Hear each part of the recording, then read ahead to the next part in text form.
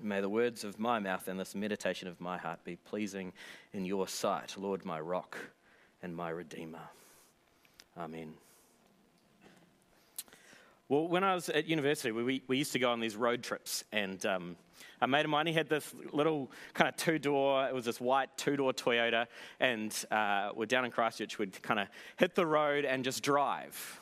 And then we would find a little side road, and we would turn off the main road and we would turn onto these little side roads, tight corners, and we kind of go zipping around. And sometimes those little tight roads, they would turn into gravel. And so the fun would continue. And, that's how those gravel roads, they'd kind of deteriorate the further you go up them. And the bank of gravel in the middle kind of gets higher and higher compared with the ruts where the wheels go. And this little car would get to a point where you're kind of scraping along. And you can feel the texture of the road through the floor of the car. And you're like, And then sometimes those gravel roads would give way to four-wheel drive tracks. And you're like, yeah, we're out. And it's a bit like this when we come to the book of Daniel today, isn't it? Up till now, we've been cruising. We've been cruising through these amazing stories, stunning stories of Daniel and his pals in Babylon, stories of heroes and villains, of lions and fires and statues and kings and parties, fingers writing on walls. But we've come to the end of the road. We're heading off the beaten track. And these beautiful stories that captivate children's tales, well, they give way to the weird, to the bizarre, to the perplexing world of Daniel chapters 7 through 12. And so it's worth checking that we've brought the right equipment as we come to this part of God's word, not like this little kind of two-door car that had really got to the end of its capabilities. So this writing, this style of writing, this genre of scripture is called apocalyptic. And just like we read the newspaper differently to we might read a book like 1984, The Handmaid's Tale, we need to read Daniel 7 to 12 in a different way to how we read 1 to 6. Apocalyptic writing. It's wild. We've just read it to you. It is wild, right? It's confusing. But the word apocalyptic, the name that characterizes this type of literature, it means to reveal. It's characterized by these imaginative scenes, dreams. But it is God revealing something first to Daniel and then to us through Daniel. And as we go through Daniel 7, we get this helping hand. Because right here in this chapter of God's word, we aren't just told about the wild dream, because then the chapter pivots and we get given an interpretation from the people that are standing there on the scene. So let's jump in. Let's jump in, because in this chapter and in this dream, the curtains are just kind of drawn back on all of history to help us make sense of reality, to see the trouble at the hand of kingdoms, kings, and the King of Kings. You see, this dream, it invites us into the vibrant, into the wild, scary, and bizarre and confusing world of apocalyptic literature, and we see this beast. The first beast, it's like a lion. It's powerful, it's ominous, regal even, but with wings that are soon torn off, and then he's standing up on his feet. And the first beast then gives way to a second beast. This one's like a bear, but raised up. And maybe it's been barbecue night at the bear house because he's snacking on some low and slow ribs. But the command he's given, it's chilling. Did you notice it? Get up and eat your fill. Chilling. But no time to dwell, because as we take in this scene before us, as we're kind of brought into Daniel's dream, there's another beast. This one's like a leopard. On its back, it has 4 wings, like those of a bird, and it has 4 heads. This beast, it's given authority to rule.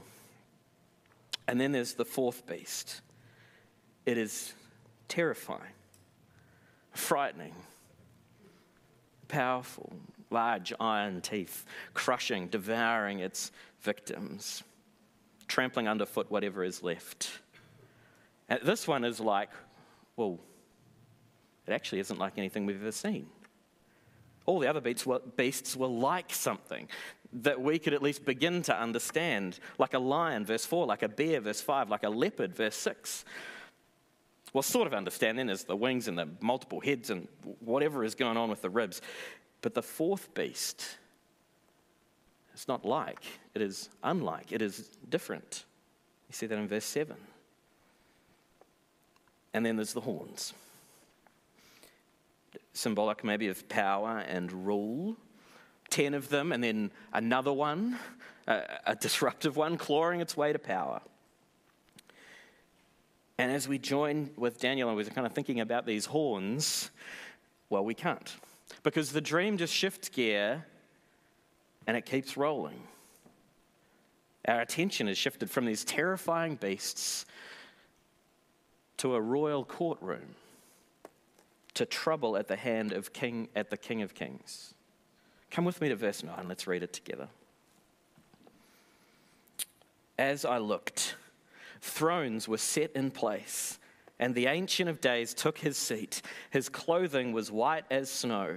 The hair of his head was white like wool. His throne was flaming with fire, and its wheels were all ablaze. A river of fire was flowing, coming out from before him. Thousands upon thousands attended him. 10,000 times 10,000 stood before him. The court was seated, and the books were opened. You see, thrones are set in place, and the Ancient of Days takes his seat. What did King Nebuchadnezzar call him back in chapter 2? Daniel 2:47, it's on the screen. Truly, your God is a God of gods and Lord of kings and a revealer of mysteries. This is the King of Kings. His clothing is white as snow, his hair white like wool. These are images of purity, of holiness. His throne, it's a throne of awe-striking power, isn't it? A throne of fire with great burning wheels. Around him, around the Ancient of Days, there is this multitude, thousands and thousands serving him.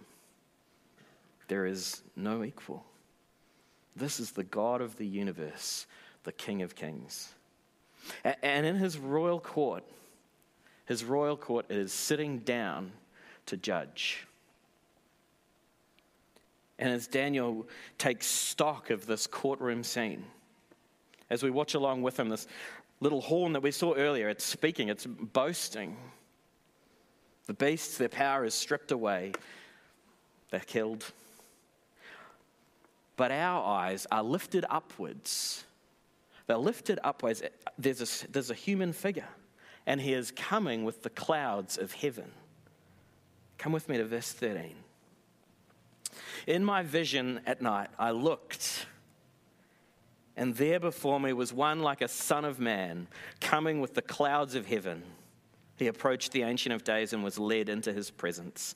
He was given authority, glory, and sovereign power. All nations and peoples of every language worshipped him. His dominion is an everlasting dominion that will not pass away, and his kingdom is one that will never be destroyed. This one, like a son of man, did you see he's given authority and glory and power? He's worthy of glory and power and worship. His dominion is an everlasting dominion. His kingdom, an everlasting kingdom. I mean, wow. Like, just wow. But as we keep walking through Daniel, we get to listen into not just the dream that we've just kind of explored and come into and watched along with Daniel, but also on the interpretation. He says that those curtains are drawn back on all of history, and this interpretation, it will help us to understand reality, and it will provide hope in the face of trouble. You see, it's an interpretation that runs through the dream as it runs through, the passage. As it runs through this passage, it kind of loops over the dream. And as it does that, it focuses our attention. So verses 1 to 14, that's the dream that we've just been invited into. There are beasts and the horns and the Ancient of Days and the Son of Man. Then in verses 15 to 22, the passage runs through the dream again. You see, as Daniel asks for an interpretation, but as he asks for that interpretation, he picks which bits he wants explained and what he wants us to know about. Then verses 23 to 28, we run through it a third time. And as that happens, we listen in on the interpretation and our attention is focused still further on what really matters. It's like we're sitting in a classroom, right? And the teacher says, any questions? And we're like, yep, pick me. I want to know about the beast and the horns and the leopard and the lion and the horns and like everything. Tell me everything. And you're at the back row with your hand up in the air, getting all excited. But the teacher picks Danny. Danny's the kid sitting in the front row. And he picks Danny because Danny's always got the insightful questions. And Danny asks, can you tell us about the fourth beast? Maybe the horns? That's a good question, Danny. That's exactly the right question to ask. You see, in the meaning of the dream, as the curtains are drawn back on all of history so that we can make sense of reality, it's a simple message, really. It's a dog-eat-dog world out there. The beasts, they are kings in their kingdoms. Now, some people work really hard to map these beasts to specific kingdoms, and there may be benefit in that. But it's interesting that doesn't seem to be Daniel's main concern in this dream, does it? As he focuses our attention on the big picture. It's a picture of kings and kingdoms rising and falling, coming and going. And as they do, they set themselves up against the Ancient of Days, against God. As they set themselves up against God, they set themselves up against God's people and they trample and oppress. That's the big picture. But in this dog-eat-dog world, these kings are not the ones that are in control. You see, the Ancient of Days, God Most High, he will gather his royal court. He will sit on his throne of power and judgment. He will pronounce judgment over evil.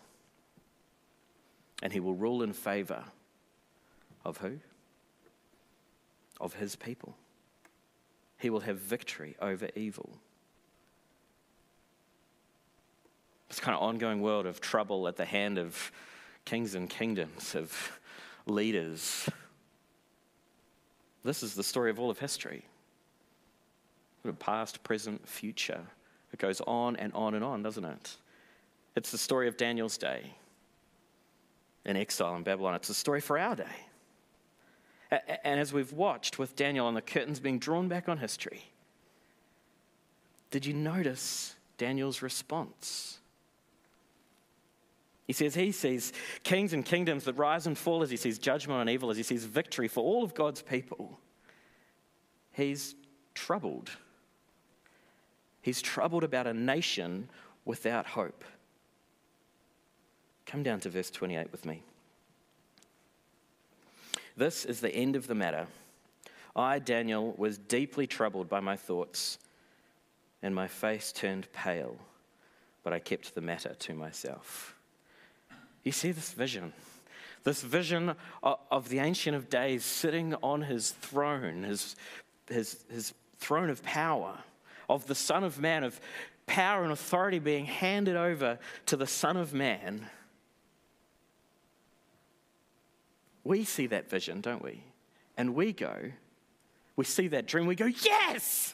Like, victory, bring on the party and the glory, don't we? But not Daniel. He's deeply troubled. But why is he so troubled? This is Daniel. He's respected in Babylon and across Persia. He's become the favorite kind of wise person to ask, to interpret dreams and to guide the nation, to rule. He has no equals. He's lived his whole life, his entire life, is lived in worship of the Ancient of Days and the Son of Man. Have you noticed that over the last few chapters, as we've seen this outstanding character of Daniel? But did you also notice that he's all by himself as he's thrown to the lions, because he won't pray to the king? Shadrach, Meshach, and Abednego, they're all by themselves as they're thrown in the fire because they won't serve the Babylonian gods. Where are the rest of God's people in this? Are they just kind of going along with the flow? Don't cause too much trouble, especially not here while we're in Babylon. So Daniel's deeply troubled. I don't think it's because of the kings that will rise and fall, the kingdoms that will set themselves against God and his people. He's deeply troubled because his own people, God's people, the nation of Israel, they may just find themselves on the wrong side of history, the wrong side of judgment, of victory. If that is why Daniel is troubled, then his people are heading for the wrong place. But what about our trouble? What about our trouble? As we join Daniel and as we see his dream, as we consider his questions, well, I think it raises questions for us, doesn't it? The first is, will we hear Daniel's trouble? Will we make sure that we are on the right side of history, on the right side of judgment and victory? You see, as history, it barrels on towards that day when the Ancient of Days, when God himself will sit on his throne and judge. Will I be found amongst his people? Or will I be found amongst the kings and kingdoms that have risen against God and against his people? And it all comes down to one thing, doesn't it? Do I worship the Son of Man? Come with me back to verse 13. In my vision at night I looked, and there before me was one like a son of man, coming with the clouds of heaven. He approached the Ancient of Days and was led into his presence, who was given authority, glory, and sovereign power. All nations and peoples of every language worshipped him. His dominion is an everlasting dominion that will not pass away, and his kingdom is one that will never be destroyed.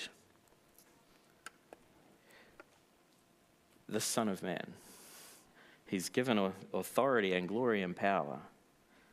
That people from every language and nation and tribe, they worship him. And all across the Gospels, Jesus takes up for himself this title as the Son of Man.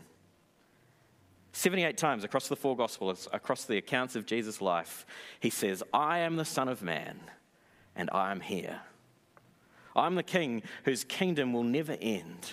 I am the one who has dominion that will never pass away. Do you want in? In Mark chapter 14, at Jesus' trial, it's on the screen. Again, the high priest asked him, are you the Messiah, the Son of the Blessed One? Verse 62, I am, said Jesus, and you will see the Son of Man, that figure from Daniel, sitting at the right hand of the Mighty One and coming on the clouds of heaven. And so to hear Daniel's trouble, well, it's to join with people from every tribe and language and nation and tongue, gathered around the throne of the Ancient of Days, gathering around the throne of Jesus, worshipping him. Because the danger is if you don't, you might find yourself on the wrong side of history and the wrong side of judgment. It's grisly news, isn't it? But that's why Daniel is so troubled. And it doesn't matter if you grew up going to church or if today's your first time. It doesn't matter if your family are Christians. It doesn't matter if you're baptized or went to a Christian school. What matters is that you worship Jesus. And that you worship only Jesus. That you live your life with Jesus right at the center. But what is on offer? What is on offer by worshiping Jesus? It's a place in his eternal kingdom, sharing in his unending dominion. It's a place so good, right, that as the Bible tries to paint a picture of it, it struggles with the limitations of language. It is that good. But equally, what is on offer is what is avoided. That's the fate that we've been reminded on in Daniel. The fate that awaits all who set themselves up against the King of Kings, the Ancient of Days. So why not jump in and worship Jesus right now? That's Daniel's trouble. Will we hear it? Secondly, will we share Daniel's trouble? That is, Daniel sees this vision, right? He sees the curtain of the whole of history pulled wide open. The reality of kings of kingdoms in this dog-eat-dog world. The problem of evil and judgment to come. And he looks around and he sees it's not good for people everywhere. And so he's troubled. He's deeply troubled. See, 2 weeks ago we gathered, didn't we? And we gave thanks for what God's done in and amongst and through us over the history of City on a Hill, the 7 years since we started. And it was wonderful. And as we did that, we also prayerfully looked to the future. We thought about the city that we live in, that God has put us in, where I think it was 40% of people do not know a single Christian. Hundreds and thousands of people in our city and across Aotearoa, they are on the wrong side of history. Part of a kingdom that, well, verse 26, the court will sit and its power will be taken away and it will be completely destroyed forever. You see, Daniel invites us to share his trouble, his deep trouble for so many, whose power will be taken away and will be completely destroyed forever. Daniel invites us to be troubled people, to be troubled about our workmates, about our neighbours, about the city that we are in, and to stop at nothing to point them to the eternal kingdom of Jesus, the eternal kingdom of the Son of Man. You know, we're barreling towards Christmas carols, and what better time than to invite someone to come along and check out who Jesus is? You know, we've got 3 weeks to go, and in 3 weeks we'll come and we'll talk and we'll think and we'll sing about God becoming man, about Jesus, about the little baby who is the Son of Man. So who can you invite? We just got these this morning. Who could you give that to this week? Who could you message this afternoon even?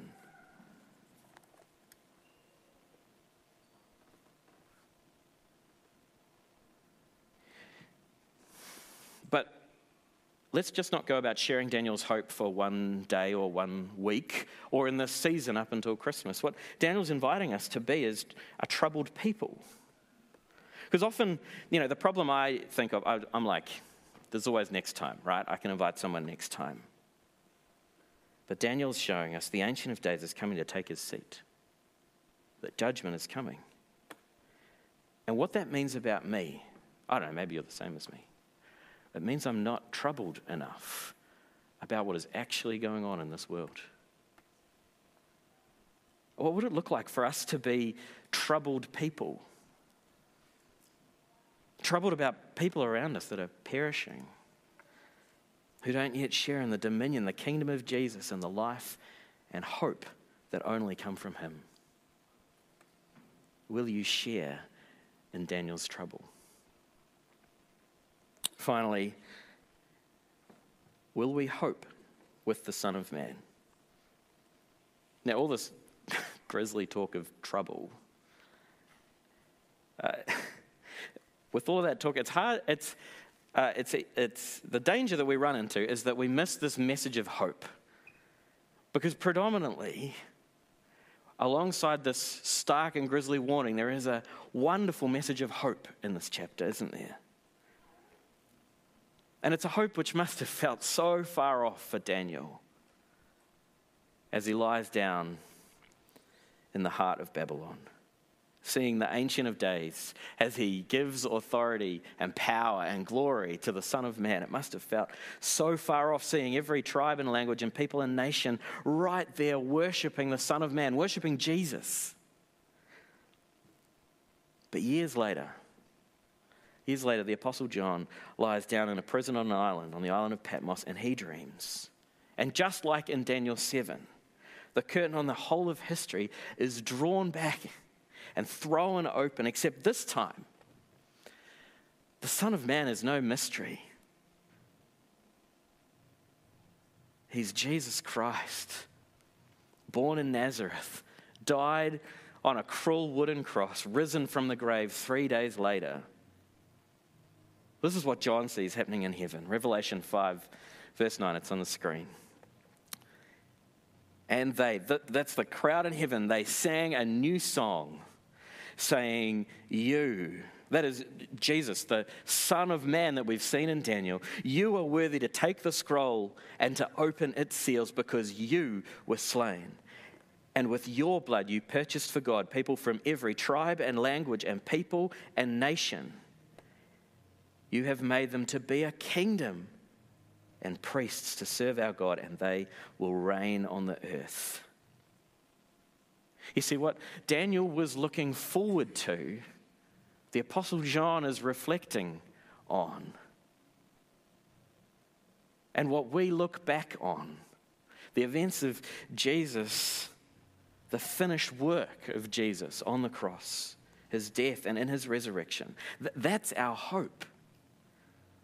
That's the hope that will carry us through. But will you depend on that hope? You know, whatever comes your way, whatever kingdoms and leaders and people who have power as they rise and fall and as they set themselves up against the King of Kings and Lord of Lords, against Jesus and against his people, will you find hope? Will you cling to that hope?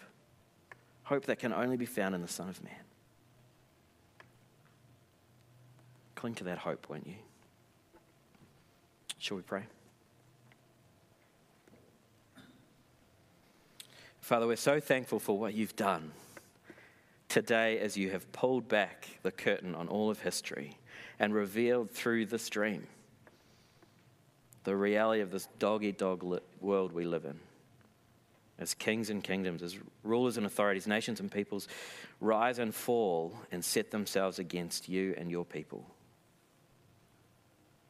Father, would you give us comfort and hope, knowing that you have given power and glory and authority to Jesus, the Son of Man, and to all who worship him.